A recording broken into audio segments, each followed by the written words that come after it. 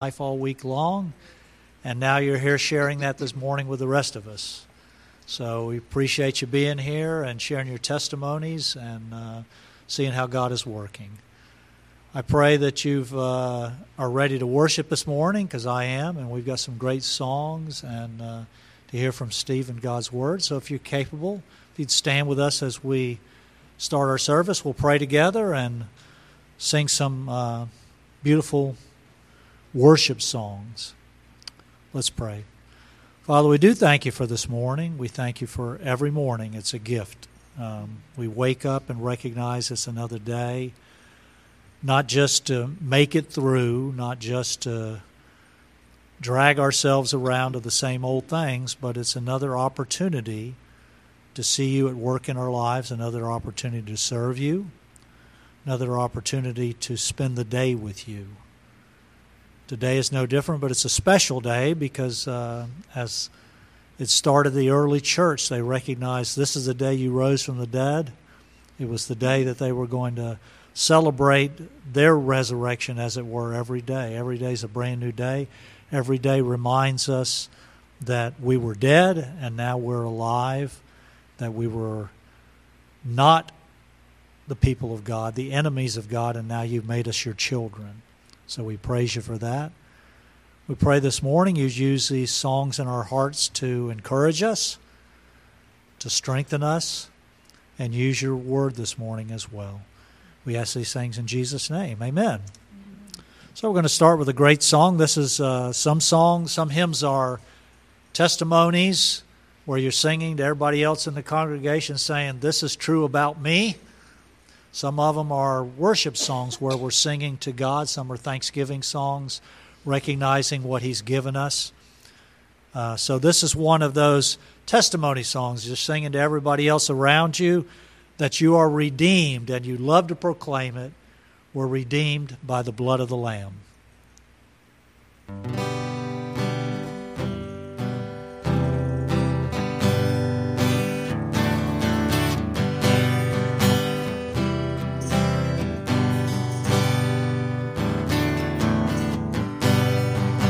Redeemed, how I love to proclaim it. Redeemed by the blood of the Lamb. Redeemed through His infinite mercy. His child and forever I am. Redeemed, redeemed. Redeemed by the blood of the Lamb. Redeemed, redeemed. His child and forever I am. Redeemed and so happy in Jesus, no language my rapture can tell. I know that the light of His presence with me doth continually dwell. Redeemed, redeemed, redeemed by the blood of the Lamb. Redeemed, redeemed, His child and forever I am. Think of my blessed Redeemer, I think of Him all the day long. I sing for I cannot be silent, His love is the theme of my song. Redeemed, redeemed, redeemed by the blood of the Lamb. Redeemed, redeemed, His child and forever I am.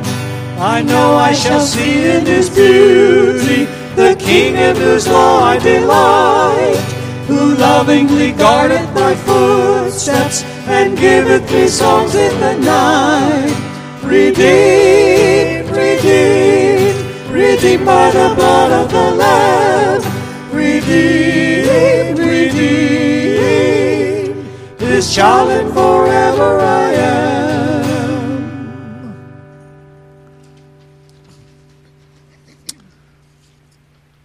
As you know, we love to sing scripture songs, God's Word put to music, and this is one that goes with Steve's theme as we continue to talk about salvation. We recognize that we're seeking as new Christians to walk in the light and have fellowship with Him, and we know that if we sin, we fail, we can simply claim the blood of Jesus Christ, and as we confess our sins, He's faithful to forgive us our sins. 1 John 1, 7 and 9.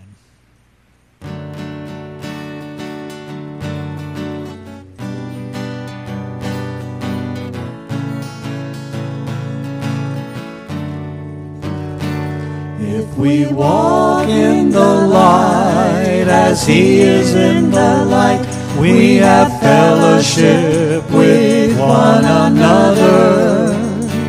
And the blood of His Son, Jesus Christ, cleanses us from all of our sin. If we say we have no sin, we deceive ourselves. The truth is not in us. If we confess our sin, He is faithful to forgive and to cleanse us from all our unrighteousness. If we walk in the light as He is in the light, we have fellowship with one another. And the blood of His Son, Jesus Christ, cleanses us from all of our sin.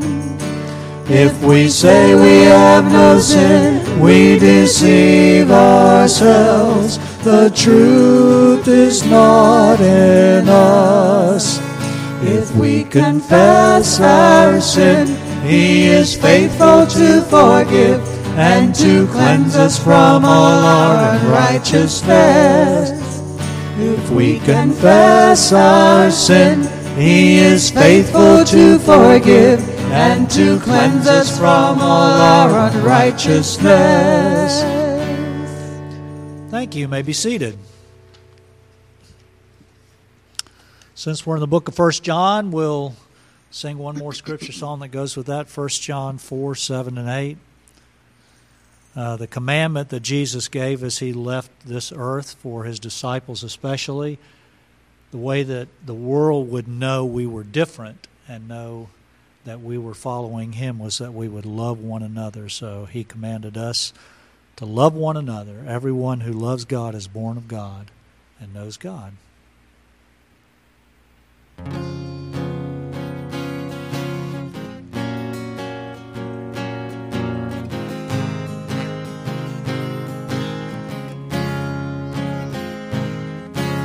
Beloved, let us love one another. For love is from God, and everyone that loveth is born of God, and knoweth God. He that loveth not knoweth not God, for God is love. So beloved, let us love one another. 1 John 4, 7, and 8. Beloved, let us love one another, love one another.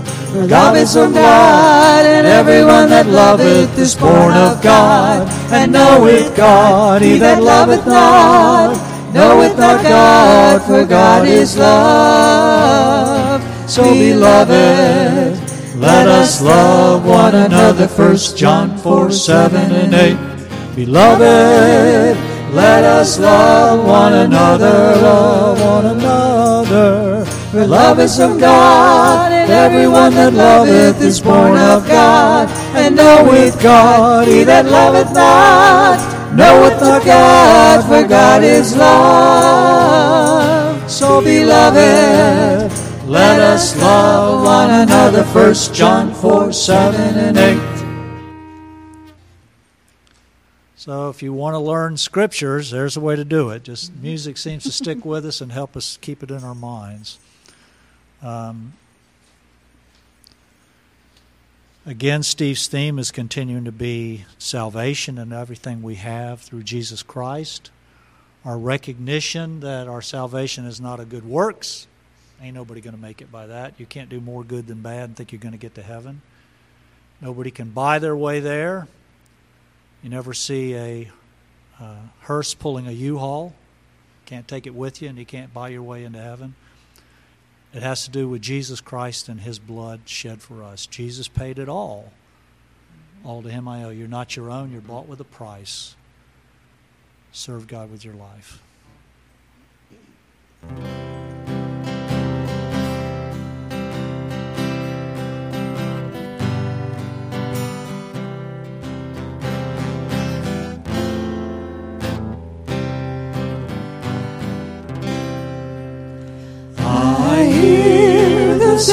Savior say, thy strength indeed is small. Child of weakness, watch and pray. Find in me thine all in all. Jesus paid it all to him I owe. Sin had left a crimson stain, he washed it white as snow. Lord, now indeed I find thy power and thine alone can change the leper's spots and melt the heart of stone. Jesus paid it all to him I owe. Sin had left a crimson stain, he washed it white as snow. For nothing good have I, whereby thy grace to claim. I'll wash my garments white in the blood of Calvary's Lamb. Jesus paid it all to him I owe. Sin had left a crimson stain, he washed it white as snow. And when before the throne I stand in him complete, Jesus died my sins to save, my lips shall still repeat. Jesus paid it all to him I owe. Sin had left a crimson stain, he washed it white as snow.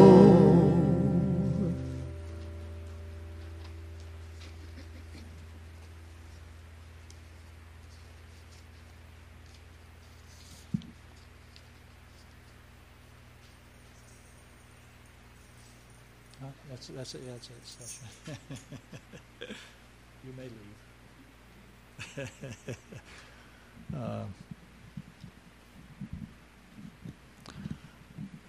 I'm very blessed that God has granted me the ability to play guitar, and I'm very blessed that He has given me songs to sing as well. And He's given me a number of scripture songs. This is the latest one that God gave to me. It's found in the book of Proverbs, and very often in the book of Proverbs, he talks about wisdom almost like it's a living thing, as if it's a person. And it really is, because Jesus Christ is wisdom incarnate. But he talks about wisdom and gaining it. And the first thing that Proverbs says, the beginning of wisdom is to know God, to seek Him, to have a relationship with Him. Other than that, you're never going to have wisdom apart from Him.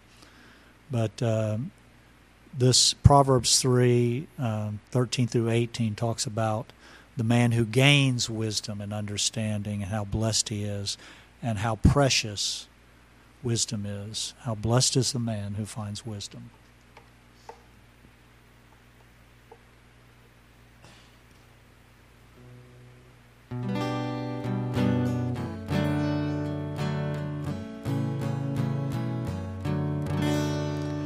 How blessed is the man who finds wisdom, and the man who gains understanding.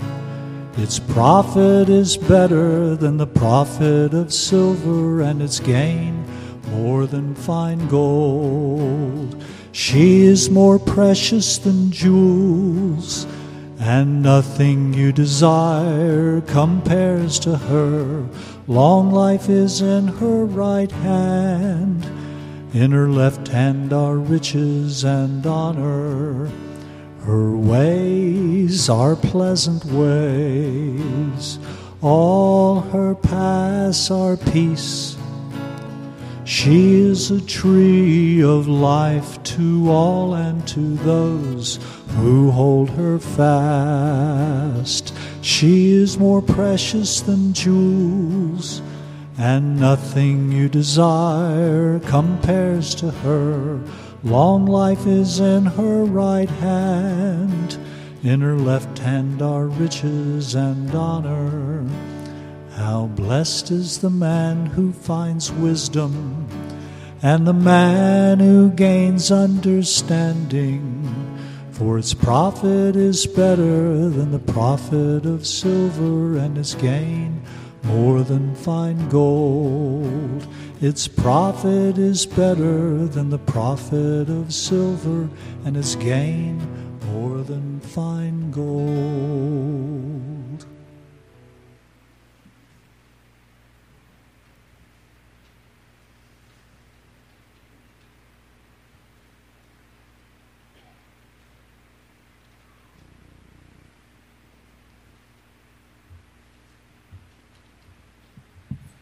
Good morning.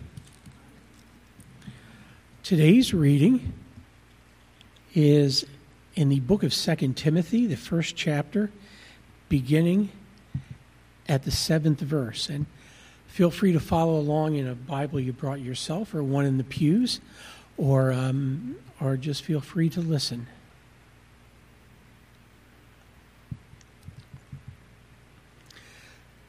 For God has not given us a spirit of timidity, but of power and love and discipline. Therefore, do not be ashamed of the testimony of our Lord or of me, his prisoner, but join with me in suffering for the gospel according to the power of God, who has saved us and called us with a holy calling, not according to our works, but according to his own purpose and grace, which was granted us in Christ Jesus from all eternity, but now has been revealed by the appearance of our Savior, Christ Jesus, who abolished death and brought life and immortality to light through the gospel, for which I was appointed a preacher and an apostle and a teacher. For this reason I also suffer these things, but I am not ashamed, for I know whom I have believed, and I am convinced that he is able to guard what I have entrusted to him until that day. Retain the standard of sound words which you have heard from me in the faith and love which are in Christ Jesus. Guard through the Holy Spirit who dwells in us the treasure which has been entrusted to you. Father God, I am thankful that you have given us a spirit of power and love and self-discipline. Lord, that we need not be timid or ashamed of the gospel.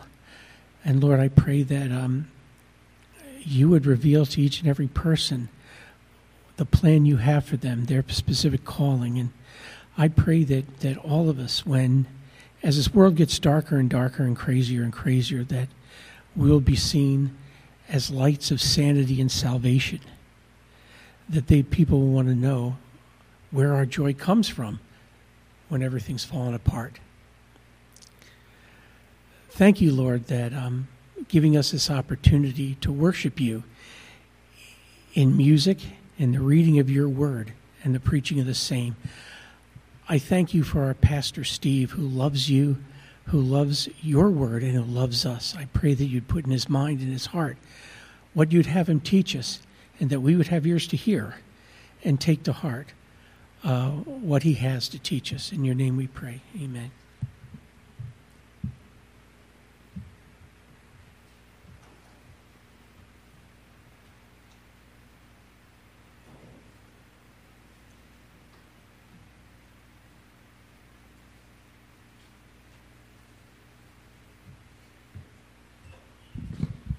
Good morning. Good to see you all this morning, this Lord's Day. Finishing off the month, as they say, the weather people say the hottest July on record. Thankfully, we should be always thankful. I've talked about this, but sometimes it's difficult. It is so hot, but we continue on here for the Lord. You know, we live in the information age. I think I understand that, and there's so much information, especially with the internet. You can access about anything you want all over the world at any time of the day. But of course, the most important information is God's Word. And that's what's exciting. That's what's encouraging, because we can get lost in this world of information. We must always stick to this Word. I was listening to a well-known person doing a podcast yesterday about in the afternoon, and he was going on and he was talking about the Gospel of Mark. I said, well, this is interesting. And he was talking about how the Gospel of Mark is a book of action, and it really is. More than any of the Gospels, it's action. He says it's action, action, action. But you know what his whole point was? Well, we really need to take action in the whole political thing. You know, we need, as conservatives, to really get going here. We need action, action, action. And, oh, golly, I said, you really missed the point. Mark 1:15, probably, I would say, maybe the best theme verse of the whole Gospel of Mark. Says, the kingdom of God is at hand. Repent and believe in the gospel. That's what Mark's about.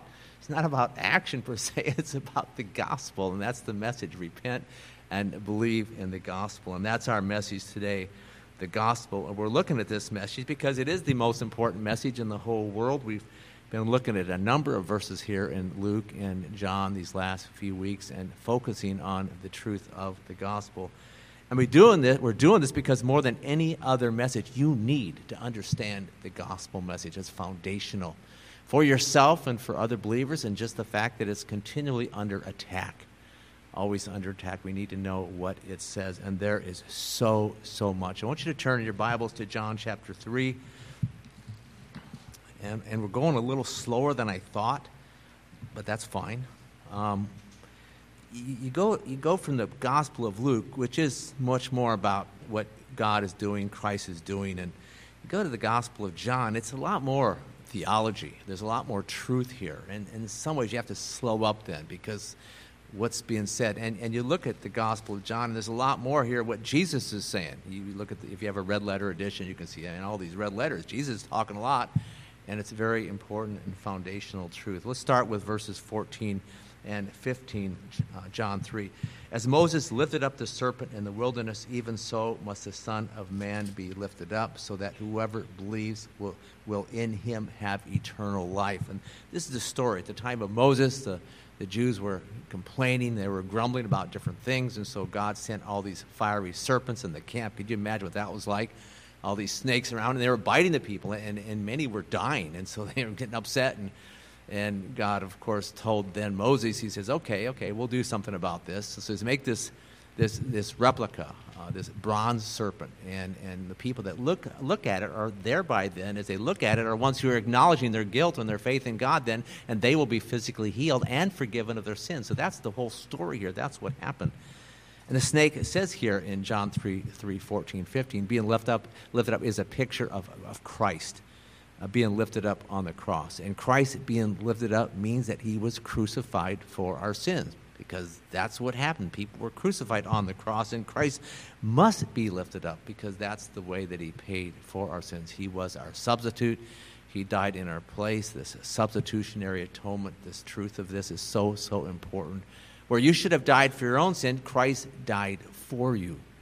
And we sang that song, Jesus paid it all. That's indeed what he did. And whoever then looks in faith to Christ, whoever believes then that he is the means of salvation, and the only means of salvation then is forgiven of their sins and is one who receives eternal life. John 12, turn there. John 12:32.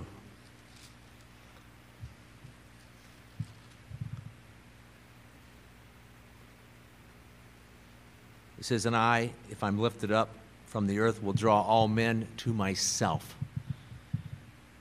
We understand that we need to believe in Christ to be saved, to be forgiven. But before that, what we understand, is that God, through Christ, draws us to himself. We talked about this a few weeks ago. We said that God chose us before this world was ever made. God foreknew us. He predestined us. And then he brought us into the world. We were physically born. And then during our life, he called us. That's what happened. He called us, which means he was actively then drawing us to himself That's what it means. He was working in our heart. And if you're saved here today, there had to have been some point in time where you could just sense much more the working of God in your heart in terms of understanding this truth of the gospel and salvation, your need to put your trust in Christ. And so that's what this drawing is. And drawing then leads to him then enabling us to repent of our sins and to put our faith in Christ. That's what we understand about this. It says in John 6:44, it says, "No one can come to me unless the Father who sent me draws him, and I will raise him up on the last day." Very, very clear about God's sovereignty. No one can believe in Christ unless the Father is the one who draws him, is one who's working in his heart. Now, John 3:16, this explains and expounds more on what we were talking about in verses 14 and 15. John 3:16.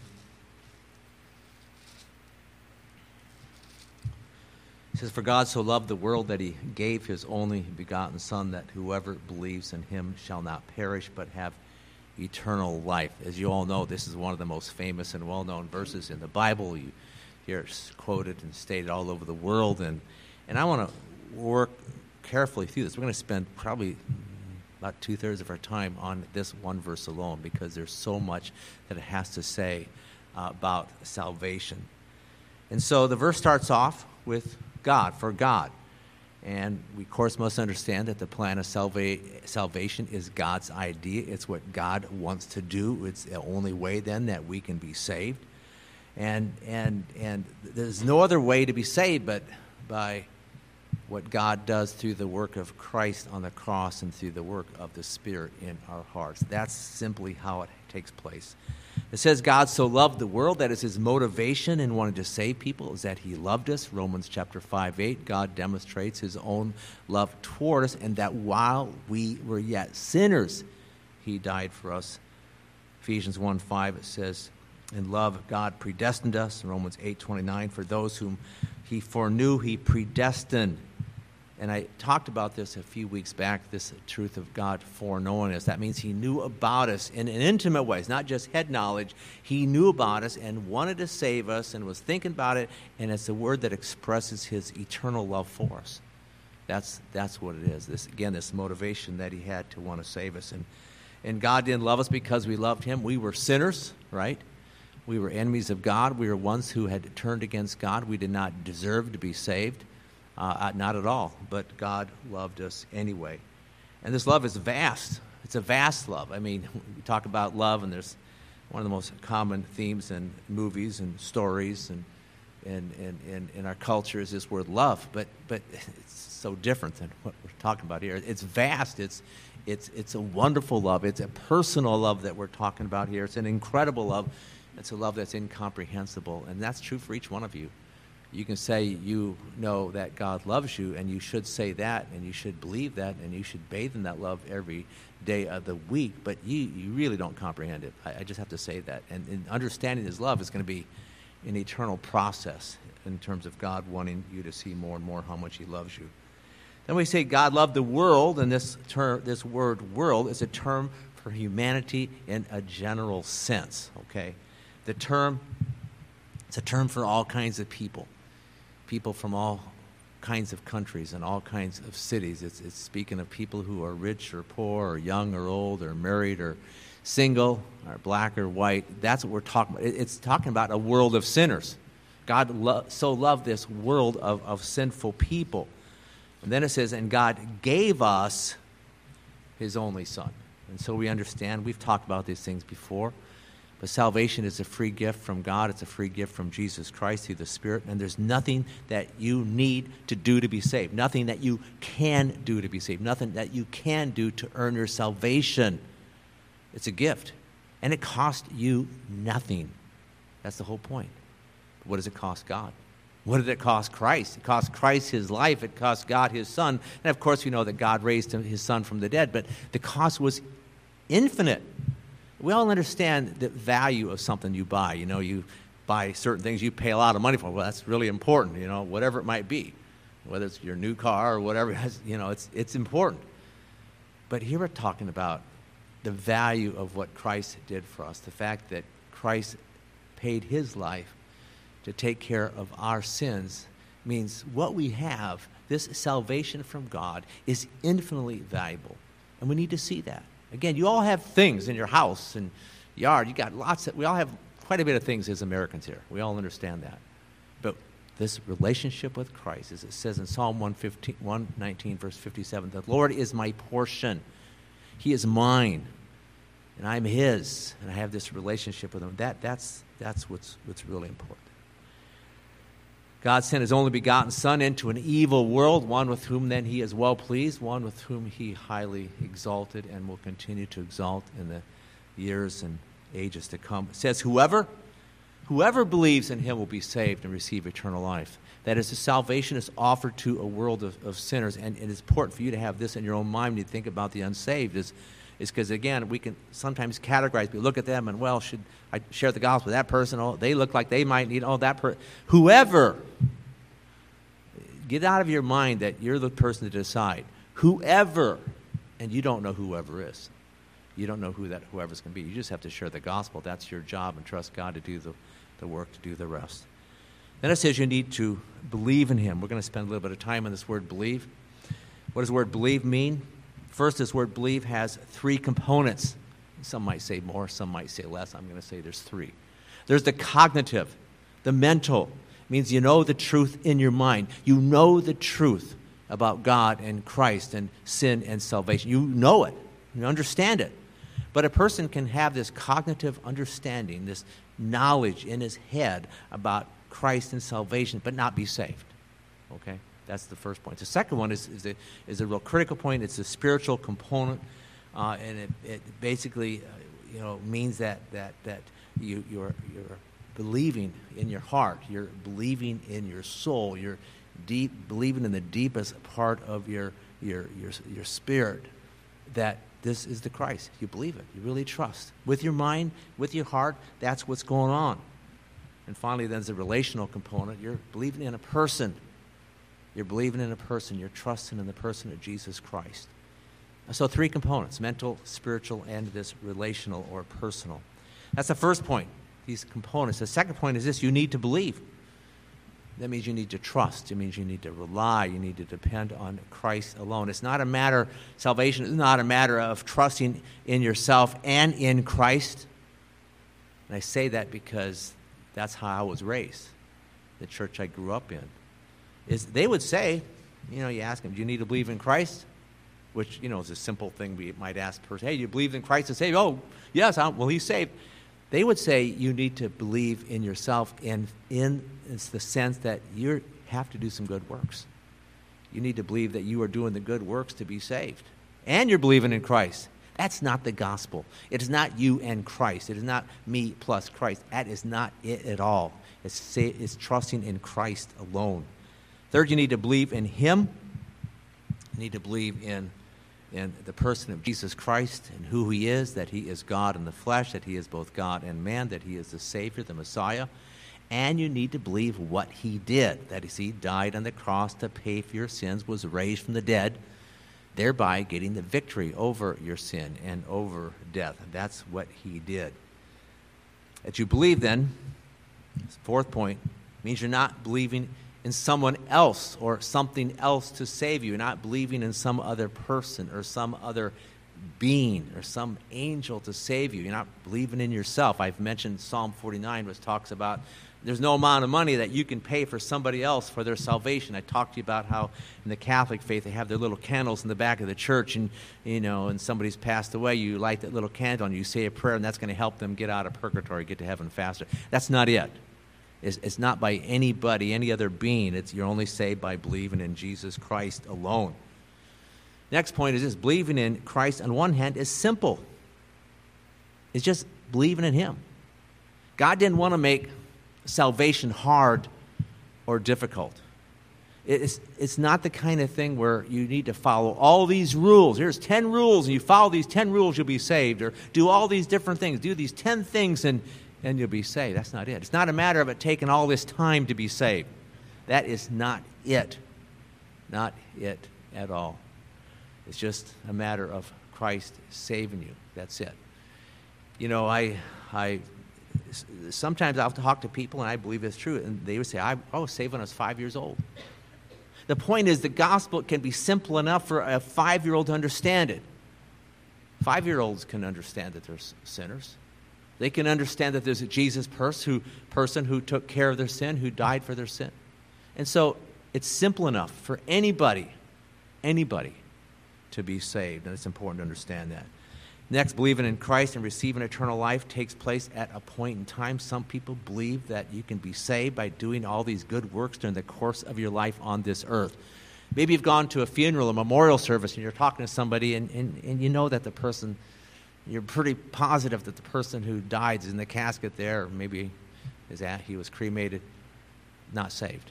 You're pretty certain.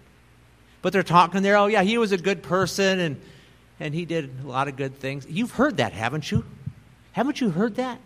You all have heard that. Oh, he was a good person. He did and I know a lot of good people in life, but I think a lot of quote good people aren't saved because they're not putting their trust in Christ. It's not it. Salvation is not by any good things that you do, and that is so, so, so common.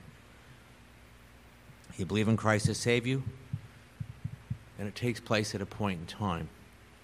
The word believe, in fact, turn to John 5:24. I like how this verse says it. I believe it makes this point about as clear as any. That is, you're believing in Christ at a point in time. John 5:24. We're focusing here on the verbs. Truly, truly, I say to you, he who hears is what tense? What tense? Present. Hears my word and believes. Believes is what tense? Present. Who believes him who sent me has. What's has? Present tense. Hears, believes, has. Present tense. Saved at a point in time. As soon as you believe, at that point in time you're saved. That's when your eternal life begins. It's sort of like I think of God being a line. You remember geometry? You had the arrow on the one side, the arrow on the other, and that's the line. Then you have line segments where there's a dot here and a dot there. Then you have a ray. And so our life's like a ray. And that day we're saved, that's where that dot's at, and then it goes on forever. Okay? That's it. That's what we're talking about. It begins at that point in time, a very specific point in time. I love this truth. It is so, so clear. And there's other verses that say really the same thing about this. And so we're saved at a point in time. Next, believing in Christ means you're also believing in the Father, the one who sent the Son. This is an important truth. You don't hear people talking about it as much. Go back to John 3:16. We'll read that again. And what you see, and I'm just going to share these two verses. There are so many, and I'll share a few more later, that talk about how God and Christ are working together, okay? John 3:16, for God so loved the world that he gave his only begotten Son. What did God do? He sent his Son. And you need to believe who it says, whoever believes in him, believing in Christ. John 5:24. Note what it says here. Very, very interesting. Truly, truly, I say to you, he who hears my words and believes him who sent me. So who you believe in there? You're believing him who sent me. You're believing the Father. You see what I'm saying? Christianity is unique. It's not just, I'm believing in God. No, you're believing in Christ. You're believing in the Father who sent him. That is what is taking place. You have the Father and the Son. And they are the Father and the Son. They are perfectly united. They have the same character. They have the same purpose. And if you believe in the Father, you believe in the Son, you believe in the Son, you believe in the Father. That's how it goes. Let me look at some other verses. Turn to John chapter 8. We'll just flip through a few here real quick to see this picture. John 8:19. They were testifying, saying to him, where's your Father? Jesus answered, you know neither me nor your Father. If you knew me, you'd know my Father also. See what it does there? If you knew me, you'd know my Father. We go together. Continue on, verse 28 and 29, same chapter. Jesus said, when you lift up the Son, then you will know that I am he, and I do nothing on my own initiative, but I speak these things as the Father taught me. Isn't that amazing? I do nothing unless the Father told me to do it. Then we have verse 29. And he who sent me is with me. He has not left me alone, for I always do the things that are pleasing him. Again, this relationship between the Father and the Son. And finally, one last verse, 42, same chapter. Says, Jesus said, if God were your Father, you would love me, for I proceeded forth and have come from God, for I have not even come on my own initiative, but he sent me. Then you have John 14, verse 9. This is powerful. He who has seen me has seen the Father. Of course, people that are so literal don't understand what's going on. I mean, yes, they're two distinct beings. We have the Trinity, of course, but they have the same essence. They have the same character and purpose. You see, that's what's happening here. Next, there's two things a person needs to be saved, is to repent of his sins and believe in Christ. And we talked about this a few weeks ago and made this very clear. It so intrigues me that you go to the Gospel of Luke and it's repent, repent, repent, repent, and you're saved. John, it's believe. Believe. You know, the word believe or believes or believed appears 98 times in the Gospel of John. That's the focus. Believe. Believe. He who believes in me, or he who believed in me, is saved. That's what we're saying. I mentioned that verse before. In Mark 1:15, it says, the kingdom of God is at hand. Repent and believe in the gospel. Then you have Acts. This is Paul. Acts 20:21. I testify to both Jews and Greeks of repentance towards God and faith in our Lord Jesus Christ. And you can tell people they need to believe in Christ to be saved. That's fine. I think it's better when you're sharing the gospel with somebody to talk about both repentance and faith. Repentance, sorrow for your sin, a change of attitude towards sin, and wanting then, hey, the answer is Christ. Turning from your sin and turning to Christ. That's the heart of the gospel. One more verse here. This is John 6:40. It says, everyone who beholds the Son and believes in him will have eternal life. And this simplicity, and that's the thing about the Gospels, is verse after verse pounds this point home that the gospel, the salvation, and how to be saved is so simple. You believe. But again, as I've seen, we've looked at 8 points there. There's a little bit of complexity. And as believers here, we need to understand a little bit of the depth of what these things mean. Then we learn that the person who believes in him will not perish. It says in John 10:28, I gave eternal life to them, and they will never perish. And of course, you look at those verses, you analyze that verse. If somebody has eternal life, how long does eternal life go for? Eternity. That means they're not going to perish. You can't lose your salvation. If you have eternal life, and how do we get eternal life? He gives it to us. He gives it to us, and we're not going to perish. The word perish literally means to destroy. As I said before, sometimes you hear this word, and it's a nice, softer way to, some people use perish as the word to refer to death. Oh, that person perished. The strength of the word must be understood. It means to be destroyed, and really it's eternal destruction.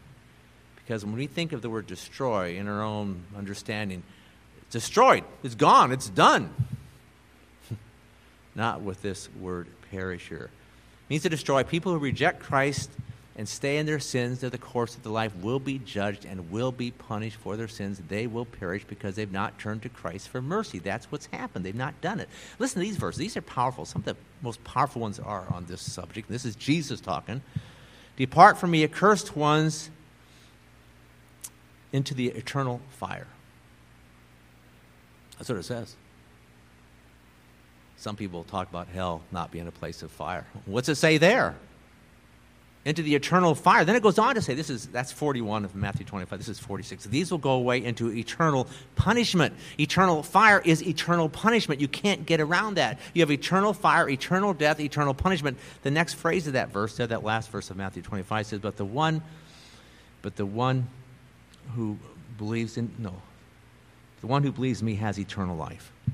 So he's talking about this eternal fire, this eternal punishment. This is strong language, but it's the truth. It's the kind of truth that a lot of churches don't talk about very much, and even good churches, but it must be talked about, and it's such an important subject and sobering subject. You either have everlasting life or you perish. Nothing in between. No, nothing in between. No limbo, no purgatory, one or the other. Which again is a sobering thing. I talked before. What was it? The stat? every 4 seconds somebody dies in this world. Every 1 minute, what did I say, it's 200? You think about that. If the majority of people are not saved, wow. Every minute, 150 people going into the fire. This is sobering. And when you look at people in life, and whether you might watch TV or a movie, In fact, I was watching a movie the other night, and we like old movies. I was thinking, all these people in this movie, this is from a movie from the 30s, early 30s, all these people are gone. And where are they spending eternity? It was sobering.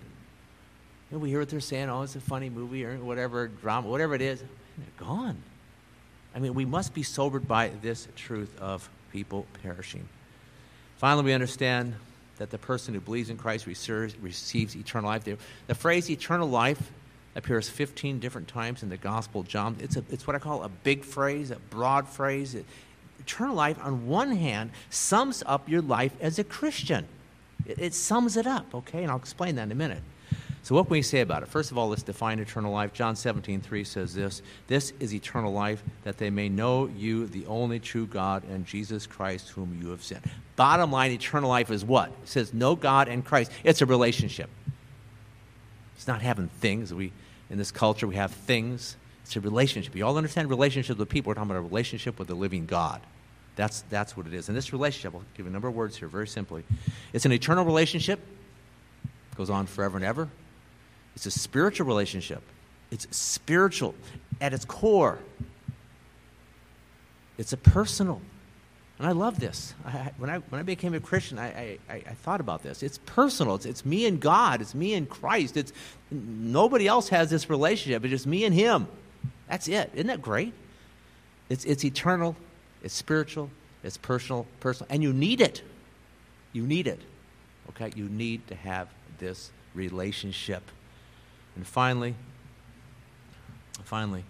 on this relationship, it's most important and most satisfying relationship that there is. Think about that. We always like to be, and we're tempted to be satisfied by different things or this or that, the other. Christ satisfies. God satisfies. The Spirit satisfies. That's where it's at. It's a relationship where there's communication and fellowship. I like this verse here. I've shared this so many times, but I just love it. "If anyone loves me, he will keep my word, and the Father will love him. And we will come to him and make our abode." What does that mean? I'm not sure. If you love the Father, love the Son, if you obey them, we will come to you and make our abode. It's talking about our relationship. And I think this is talking about the heavens, the future. I mean, I think it relates to now, but I think it relates for all eternity. We're talking here about eternal life. It's a relationship where you share in the life of God and Christ. 2 Peter 1:4 says, it simply says, as believers, we are to be partakers in the divine nature. I like how it says it there, the divine nature. And you start thinking about this. You're going along in the day, and you're doing your work or working out in the yard or whatever you're doing, and I can now at this time partake in the divine nature. I can share in the very life of God and Christ, this spiritual life, and it's so magnanimous, but it's hard to get your brain, your head around this. What does this mean? But this is what God wants, and this is what He wants with Him. The Lord says, I'm not sure what this means to partake of the divine nature, but I want it. That's the kind of prayer you should have. I'm not sure what this is all saying, but I want it. He'll help you understand it. He'll help you understand it. It's a relationship where you experience love and joy and peace and goodness and mercy and hope and power and purpose, all those things and more. All that you need in life is found in eternal life, having this personal, eternal relationship with God and His Son, Jesus Christ, through the work of the Holy Spirit. That's what it is. The way to experience eternal life as we live on this earth is by continuing to believe in Christ, by continuing to trust in God, by continuing to depend on the Spirit, by continuing to walk by faith. And so that's important to understand. Because sometimes and this happens with me sometimes. I'll be with the Lord and really encouraging time in the morning. I'm sitting out there in my chair in the back porch, and boy, I was encouraging. Boy, it was really good reading the Word and praying and being comforted by the Spirit. That was really good. Then you go out and there's some trial. No, you need to continue. It's not a matter of, okay, this experience that you had, this good time with the Lord in the morning is going to just carry on. It's good. God gives it to you. You have to continue. It's a daily walk by faith. That word walk is good. We've talked many times about walking with God like Enoch walked with God. Before we are saved, we look to ourselves, we look to others, we look to the world for love and meaning, right? But now we know that it's from God, and we really can sum this up then as eternal life. That's what it is. Okay, that's John 3:16. There's a lot. For God so loved the world that he gave his only begotten Son, that whoever believes in him shall not perish, but shall have eternal life. It's a powerful verse. We continue on. Back to John 3, verse 17. We'll work our way through these next few verses. John 3:17. For God did not send the Son into the world to judge the world, but that the world might be saved through him. This is important. In fact, I'll just mention this briefly. I'm continually working on blogs. In fact, you can always pray that God leads me what to share. But the one I'm working on now is you look at the world, and I'll just say this, wasn't planning to, but you look at the world and the problems and the injustice and, whoa, what's going on, the two-tier justice, what's going on? This is not good. Take care of that. Take care of that problem. Where's the law system? Where's the government? What are they doing about this? And so you think that's true. The government should do their job. They should do their job. But what's our perspective as Christians? What's our perspective? I'm not saying we can't think about governments doing their job and more justice. What's our job as Christians? It's verse 3:17. What Jesus come here for? What did it say? Not to judge the world, but the world might be saved. You need to think about offering mercy. I mean, here's the point. Is you might be thinking about there's one person out there who's done maybe 1 or 2 crimes, or maybe 5 or 10 crimes, whatever. We are talking about how God wants to give mercy to a person for all his crimes, his thousands and tens of thousands and millions of crimes. Do you see the difference? Not, oh man, we need justice for that. No, got to get justice. I'm not saying you shouldn't think that way a little bit, but that shouldn't be the priority in your mind, your heart. Your priority should be what Christ said here. You want to be one who is thinking about people and how they can be forgiven and saved from their sins. It says in Luke 19, the Son of Man came to seek and to save the lost. He came to offer mercy. During this church age, God's purpose for people is to tell them about their sin and show their sin so they can have mercy, so they can receive eternal life, so they be forgiven. That's it. That is it. The time will come. That's church age. That's church age talk. John 3:17. During this time, we want to be offering mercy to people and not expect them to be judged. Okay? The time will come. At the end of this age, you know the story. Christ will come back, the rapture of the church, and then he'll judge the world. All the people in the world. He will judge this whole world. He'll judge the sinners in this world. We understand that. That judgment's coming. And we can pray for that. It says, Our Father, who art in heaven, thy kingdom come. Thy will be done. I pray you come because I want to go home and I want you to judge this world. That's fine. You can pray that. It sort of says to pray it right there. But again, your purpose at this time is so important. And of course, we know, as he said, we're all unrepentant sinners who don't repent of their sins, then the course of their life here on this earth will be judged for their sins and will be punished eternally in hell. John 3:18. Sometimes a little bit difficult to understand, but let's go through this. He who believes in him is not judged, and he who does not believe has been judged already because he has not believed in the name of the only begotten Son of God. So we understand. He who believes in Christ won't be judged, won't perish, will be one who has eternal life. The one who doesn't believe in Christ, who doesn't turn to Christ for mercy, is one who has been judged already. Okay? God sees their heart. He knows they're not going to repent. He's judged already. That's how God thinks. Of course, God, he's not bound by time. He's eternal God. He sees everything in one truth. Right there. Okay?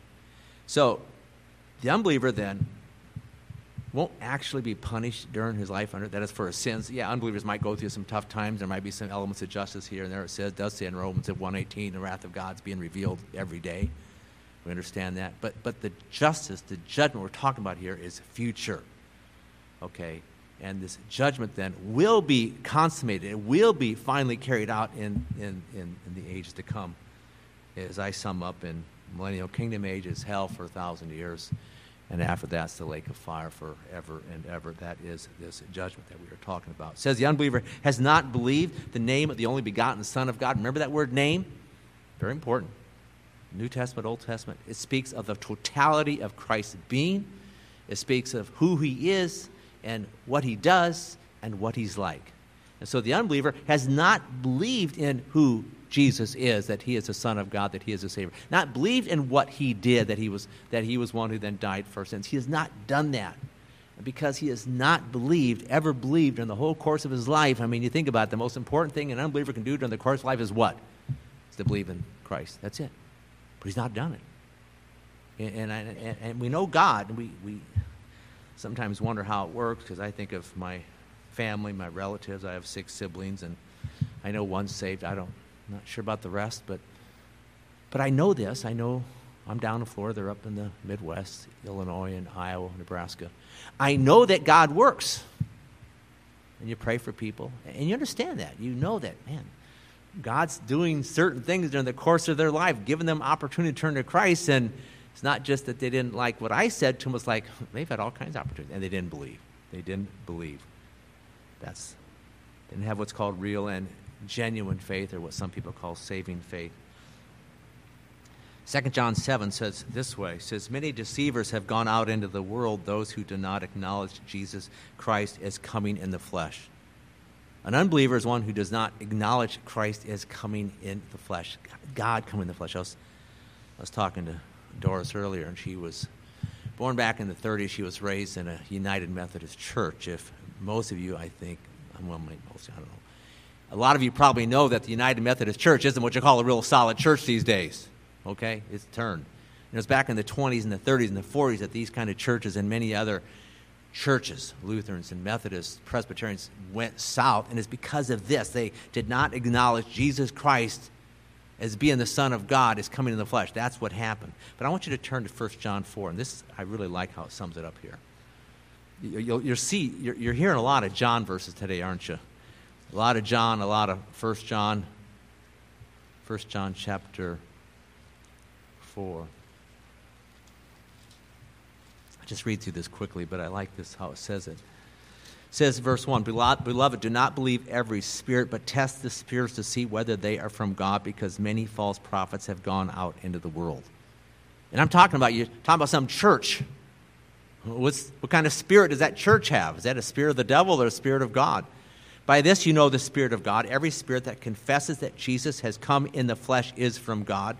Every spirit that does not confess Jesus is not from God. This is the spirit of the Antichrist, small a, Antichrist. People who don't believe that, who deny that, are little Antichrist, of which you have heard that it is coming, and now it is already in the world. So you see it's coming. There's a big A, Antichrist. You're from God, little children, and haven't overcome them, because greater is he who is in you than he who is in the world. That's a verse to memorize. Greater is he who is in you than he who is in the world. They are from the world, therefore they speak as from the world, and the world listens to them. We are from God. He who knows God listens to us. He who is not from God does not listen to us. By this we know the spirit of truth and the spirit of error. I love that. The black and whiteness of John. Eternal life or perish. Spirit of truth, spirit of error. That is it. And we live in a real muddy world. I mean, I tell you, as you see this more and more, people use words in all kinds of ways, and it can be very, very deceptively. So it's important we understand what people are saying and what's true and what's error. Next, John 3:19. Back to John 3.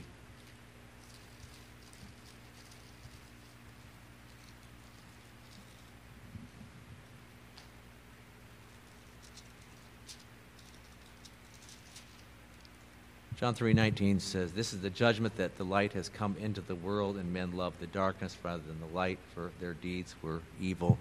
The word light refers to Jesus, of course. We read about this in John chapter 1. The Lord, light refers to Jesus, and that he is the truth and that he's holy. Both aspects there. And Jesus' light came into this world, into this evil world. It says in John 1 that he came to his own, that is, he came into Israel, to his own people. He was a Jew. He came to all these other Jews. That was his primary focus. And he came into this world, and he was God in the flesh. I mean, one of the most amazing truths, hard to comprehend. Jesus is both God and man. He came into this world, and he was both God and man, incarnation. You know, it's incredible. God made flesh in the person of Jesus Christ. So that's what happened. And so crowds came to see him. Why did they come to see him? Well, he was the best teacher in the world, and so he's, like interesting teacher. Let's see what he has to say. And he did quite a few miracles. And let's see if he does some miracles today. And of course, he also at times gave out free food. So it was back then where there wasn't much to do. People. I remember I was about 100 years ago. One of the big things in the country was the circus. And so you're out there in the Midwest, and the circus comes to a neighboring town. Man, we got to go to the circus. That's the biggest thing happening. This was a circus for the people back then, for a lot of them. This is Jesus. Let's go see Jesus, see what happens. It was like a circus for many, and it wasn't good. What happened? Most of the people rejected him because he spoke against their sin, and they did not like that. I want you to turn to John 7:7. He says it simply here. John 7, verse 7. The world cannot hate you, but it hates me because I testify of it that its deeds are evil. If you know somebody who's an unbeliever and you're talking to them and you're nice to them, you're friendly, you do good things, and you hang out and have a meal together, fine. When you start telling the truth about their sin, then you see where they're at. Then you see, is God really drawing them, or are they really not interested in this gospel? That's it. That's the difference. Be nice to people, love them, sure. Do all these things, give gifts to them, but tell them the truth about their sin. They rejected him. The main reason people reject Christ is because they love their sin. They love their worldly and fleshly things that they can do, but they don't love Christ who hates their sin. Got it? Very simple. Most people want their sin. They don't want God telling them that they're sinners. They don't want that they're not to sin. I mean, I can't sin anymore? Whoa. They're not to sin, or else they'll perish and go to hell. They don't like that kind of language, not at all. And that they need to repent of their sin and believe in Christ. And we know they love their darkness because of their deeds. That's what we understand, because of their sinful actions and their sinful words. You know a sinner by what he says and by what he does. It's interesting what it says in 1 John. This is 1 John 3, 9 and 10. It says, the children of God and the children of the devil are obvious. Again, one of those black and white. There's children of God, and there's children of the devil. And who they are, it's obvious. And you know this. If you work in an office, or if you have a family gathering and you're with people for a little bit of time, you can sort of figure it out. Not that you absolutely know for certain. You got a good idea. And here it says it's obvious. You spend enough time with people, and you're seeing by what they say and what they do, you sort of know where they're at. Okay? That's what he's saying. It says, let's continue here. And so, people reject Christ. They love their sin. They don't love Christ. You know a sinner then by what they say and by what they do. But in the future, all sinners will face the judge. I'm not exactly sure why it works this way, but we understand what's going on. We now live in this church age. This church age will come to an end. There'll be the day of the Lord. Some Jews will be saved. Christ will come back on this earth. He'll go to Jerusalem. The world will be what I call remodeled. Okay, there's different verses that talk about this is going to be a better place. In fact, it says that the animals, you can have the lion lie down with the lamb, so it's going to be a different kind of place, and all kinds of things are going to grow. It'll be a wonderful, wonderful place to live. And millennial kingdom, Christ is reigning over the earth. That's what's going on. But the big judgment time is not to the end. So you have this church age, you have the rapture, and Christ comes back, and the millennial kingdom, when we are reigning with Christ, we're in our new glorified bodies. At the end of that time is the great white throne judgment. And turn to Revelation chapter 11. We'll just read this. This is, to me, there's probably 2 or 3 sections, but this is one of those 2 or 3 sections that's most sobering to me. This right here. 21, 11 to 15.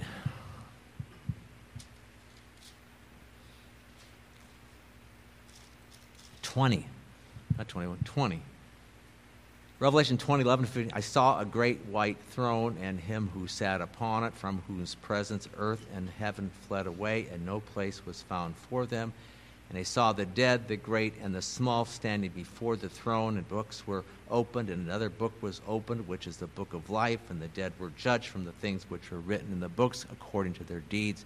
And the sea gave up the dead which were in it, and death and Hades gave up the dead which were in them. Death and Hades, see, Hades, that we're referring to hell, that 1,000-year period of time where people go, or where people are even now. People that have died now, apart from Christ, are in what's called Hades, okay? But there's something else coming. Gave up the dead which were in them, and they were judged, every one of them according to their deeds. So the judgment is then, end of this 1,000 years, because this whole chapter mentions the millennial kingdom. I think 6-7 times it's mentioned. It's 1,000 years. So there's 1,000 years, and then you have this event here. Death and Hades were thrown into the lake of fire. Interesting. Hell's thrown in the lake of fire. So everything is now this lake of fire. This is the second death, the lake of fire. And if anyone's name was not found written in the book of life, he was thrown into the lake of fire. This is sobering. I don't know if any of you have been to a court case. I've done jury duty a few times and been there. It's sobering. I mean, everybody's, judge stands up, you stand up, everybody's quiet and your phones are off, and and what the judge says you do, it's like, whoa. I mean, we have probably one of the best justice systems. I talked about injustice before. On one hand, there's a lot of injustice, but when you get down to the micro level, you go to different courthouses in different cities, the judges are doing a pretty good job. I'm talking more the macro, big picture, and they're there, and then, there's a jury, and the jury comes back, and they read the verdict, and then the judge, pronounces guilty or innocent, and if they're guilty, you know what happens then, right? Have you been there? I mean, this is for criminal cases.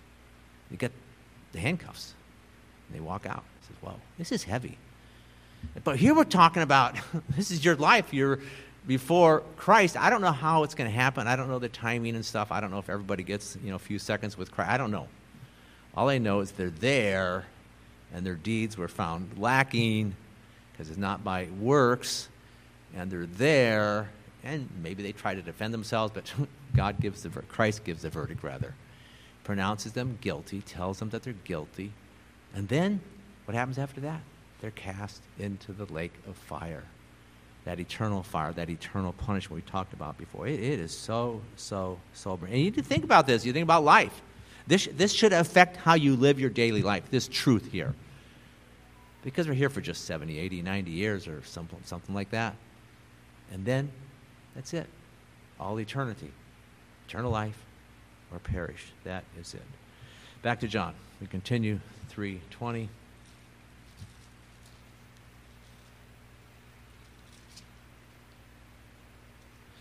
Everyone who does evil hates the light and does not come to the light for fear that his deeds will be exposed. People who do evil, who sin, hate the light.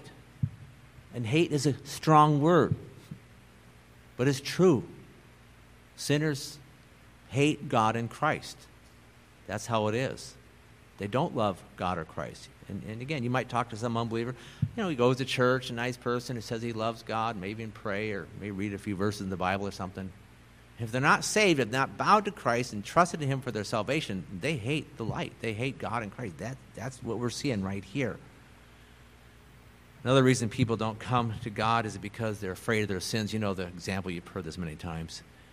I'm sure the child's there, and his parents say, we're going out for the evening. Be a good boy. Johnny, be a good boy. Whatever, Billy, be a good boy. And, the kid does things he ought not to do, and the parents are coming back, and he hears him come in the door, and he's afraid that what? That they might somehow find out what he did, and that sin then be exposed, and that he then be punished. And that's the point here. Is for some people, and not all, some people are so calloused.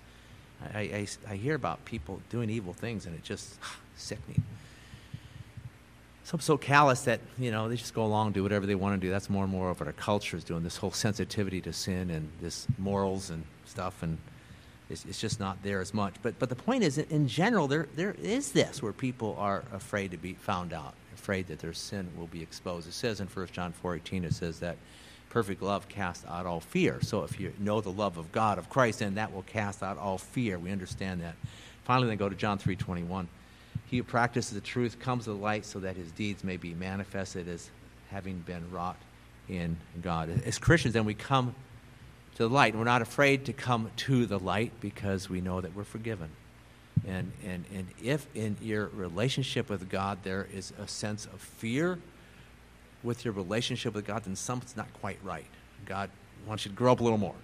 You don't need to be afraid. You don't need to be afraid at all. Now, if you're doing things wrong, there needs to be a conviction of sin, but that's different than being afraid. Okay, you don't need to be afraid. You go to God. We had that song, 1 John 1:7. You go to God, and you freely go because you know He loves you. He forgives you. Christ paid it all. It's all been taken care of, okay? You also go to God because here it talks about this person who's practicing the truth. He comes to God because he wants to know what God wants him to do. In fact, I was reading this verse. I'm trying to memorize this. 1 John 4 today. It says, this is the will of God, that I finish the work He gave me to do. I'm not quite it, but that's it. If God has a will for you and you want to finish the work He gives you to do, and as Christians, you're all here alive. You all could walk here today, you know, and if you're alive, God's got work for you to do. You need to practice the truth. And you go to God because you want to know what He wants you to do. Then you do what He wants you to do because you want to please God. That's all we're saying here. That's it. That's very simple. Final point is important, that what we do is because God not only tells us what to do, but He gives us the power to do it. John 15:5. Apart from me, you can do nothing. Philippians 4:13. I can do all things through Christ who strengthens me. Sometimes God gives us assignments, and this happens to me. He says, God, I don't like this assignment. I've had a few recently. I don't like this. I don't like this. But one, I won't go into the details. I did it. I said, wow, this turned out pretty good. This turned out really good. This is quite amazing. This is wonderful. It's a great story. And so I hope you're seeing, we've had I'm not sure if it's 3 times or 4 times. We've got another probably couple to go. Helping to see the breadth and the depth and the importance of this truth about your salvation. There's many. It's simple in one hand. It's as simple as John 3:16, that one verse, and there is so much more. And that's why you have it explained, and more extensively, I would say, in the Gospel of John than any other gospel. And so we'll continue in this John's Gospel next week, move into John chapter 4 and John 3 and then 4, and by God's grace learn more about the gospel. I want to finish with just 2 verses, John 4:13 and 14, which we'll look at next week. Jesus answered and said to her, everyone who drinks of this water will thirst again, but whoever drinks of the water that I give him will never thirst again, but the water that I will give him will become in him a well of water springing up to eternal life. Let's pray. Dear Father, thank you for this time together. Thank you for your word, which is really so clear. I mean, it is black and white. And I love this. I love things that are black and white and not sort of fuzzy or muddy. Thank you that you do this for us. And thank you for your love for us. I pray that maybe more than anything, pray that we understand this truth more, and pray that we comprehend and know more the love of God. As it says in 1 John 4:16, we've come to know and to believe the love that God has for us.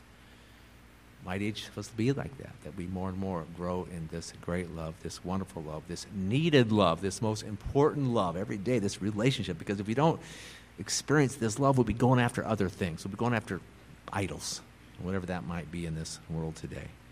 So help us, Lord, to love you with all our heart, mind, soul, and strength, to spend the time with you, to read your word, to be ones who are obedient children, and then you will bless us. And as it says there in John 14:21, you will come, you and the Father, and make your abode with us. And it's really intensify that relationship even more in a most wonderful and encouraging way. Beautiful. This is, can't believe it. And just pray, Lord, that we wouldn't be deceived, because it's so easy. The flesh is out there and sin is out there. It's all over the place. And just help us to get time with you and look to you and be encouraged by you and your love and your truth, all these things. Thank you for this church, for everyone here, Lord, that be here today. I pray that you give us your grace and peace and strength, Lord, and to be ones who do love you and then do what you want us to do. I pray you'd help this legal lease process to continue on. We ask you for that. I pray for Carol. Thank you for the surgery that was successful this past week, Lord, and thank you that she's healing up, and you've given them grace and peace, and the prayers that Bruce told us, they were answered about nothing wrong with lymph nodes or no cancer was found. Thank you so much for that.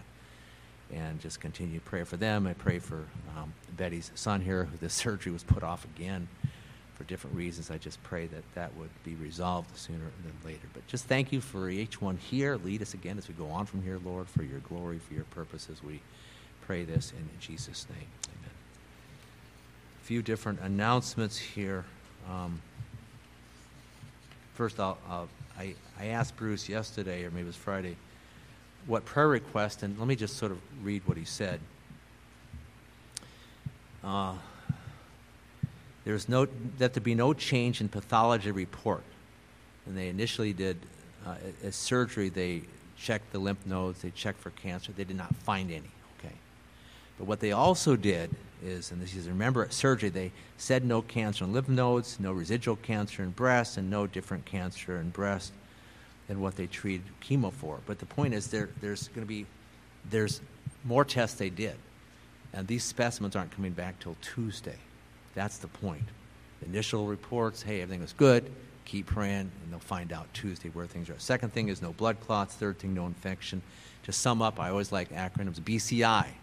No blood clots, okay, no cancer, and no infection. BCI. Okay, got it. Secondly, a few things coming up. Our prophecy meeting is this Wednesday, and it's on Isaiah. It is phenomenal. Isaiah is rich. And anyway, that's Wednesday, Isaiah 43 and 4.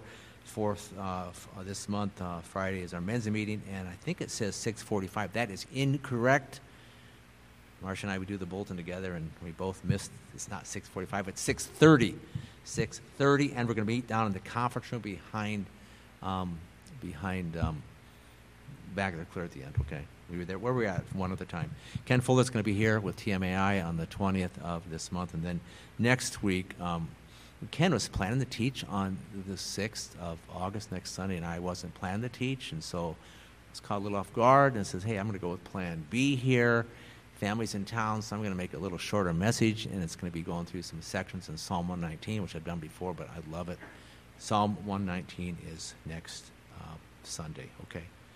And that's it. Thank you for your ties, boxes in the back, or you can send a check or do it online. Thank you.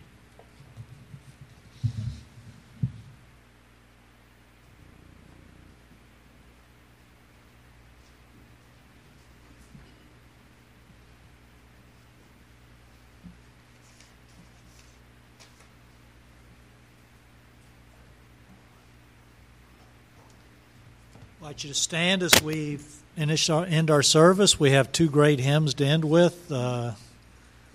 First one, I talked about hymns that are testimony. This is a testimony hymn, how each of us as Christ saved us, how like the biblical story of him reaching down and pulling Peter out of the water, he lifts us out of the depths of our sin. Love lifted me.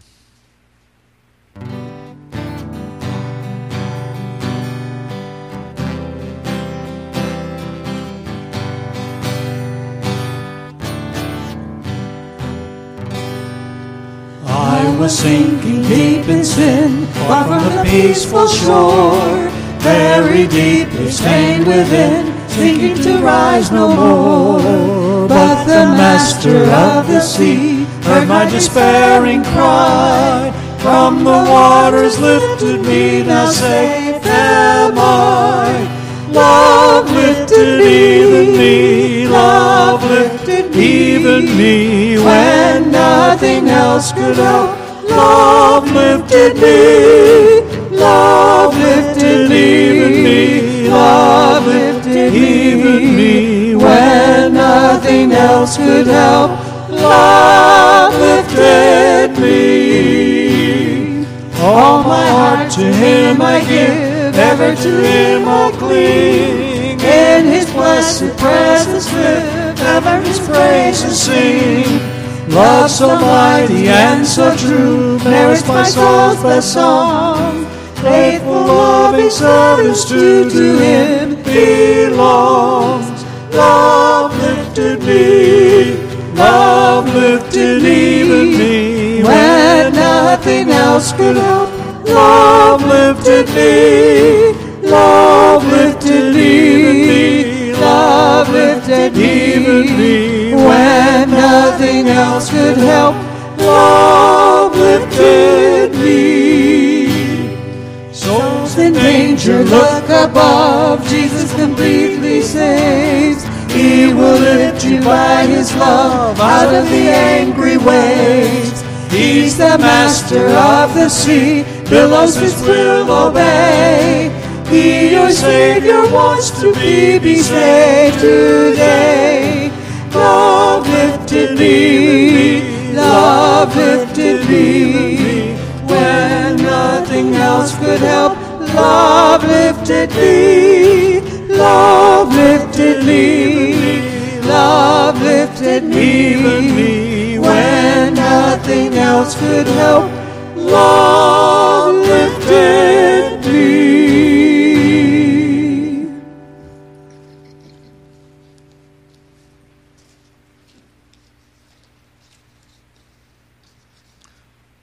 One last one. One of my, I keep saying one of my favorites. I like them all, don't I? So this is, there's power in the blood. So if you want to know how to get rid of your sin, I got a clue for you. It's right here. It tells you right here. The power in the blood. The blood of Jesus Christ cleanses from all sin.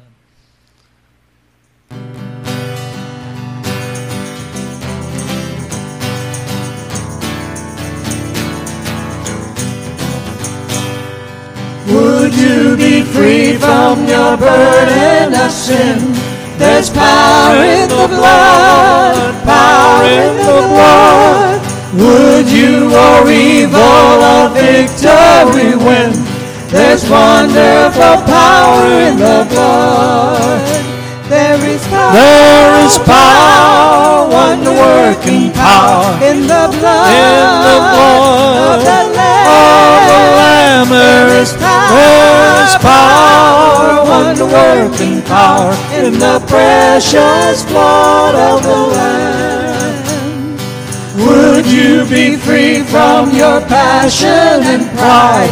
There's power in the blood, power in the blood. Come for a cleansing to Calvary's tide. There's wonderful power in the blood. There is power, wonder-working power in the blood of the Lamb. There is power, wonder-working power in the precious blood of the Lamb. Would you be whiter, much whiter than snow? There's power in the blood, power in the blood. Sin stains are lost in its life-giving flow. There's wonderful power in the blood. There is power, wonder-working power in the blood of the Lamb. There is power, wonder-working power in the precious blood of the Lamb. Would you do service for Jesus, your King? There's power in the blood, power in the blood. Would you live daily His praises to sing? There's wonderful power in the blood. There is power, wonder-working power in the blood of the Lamb. There is power, wonder-working power in the precious blood of the Lamb. One more time. There is power, wonder-working power in the blood of the Lamb. There is power, wonder-working power in the precious blood of the Lamb. In the precious blood of the Lamb. Like that song? That's encouraging. You know, I was thinking about it. The hymns that Steve picked, I didn't realize, just sitting there, or standing there, and redeemed, Jesus paid it all, Love lifted me, and the first line of that is, I was sinking deep in sin, and then that last one, there's power in the blood. They all relate to the gospel, don't they? That is it. Okay, benediction. Psalm 121, verses 7 8. The Lord will protect you from all evil. He will keep your soul. The Lord will guard your going out and your coming in from this time forth and forever.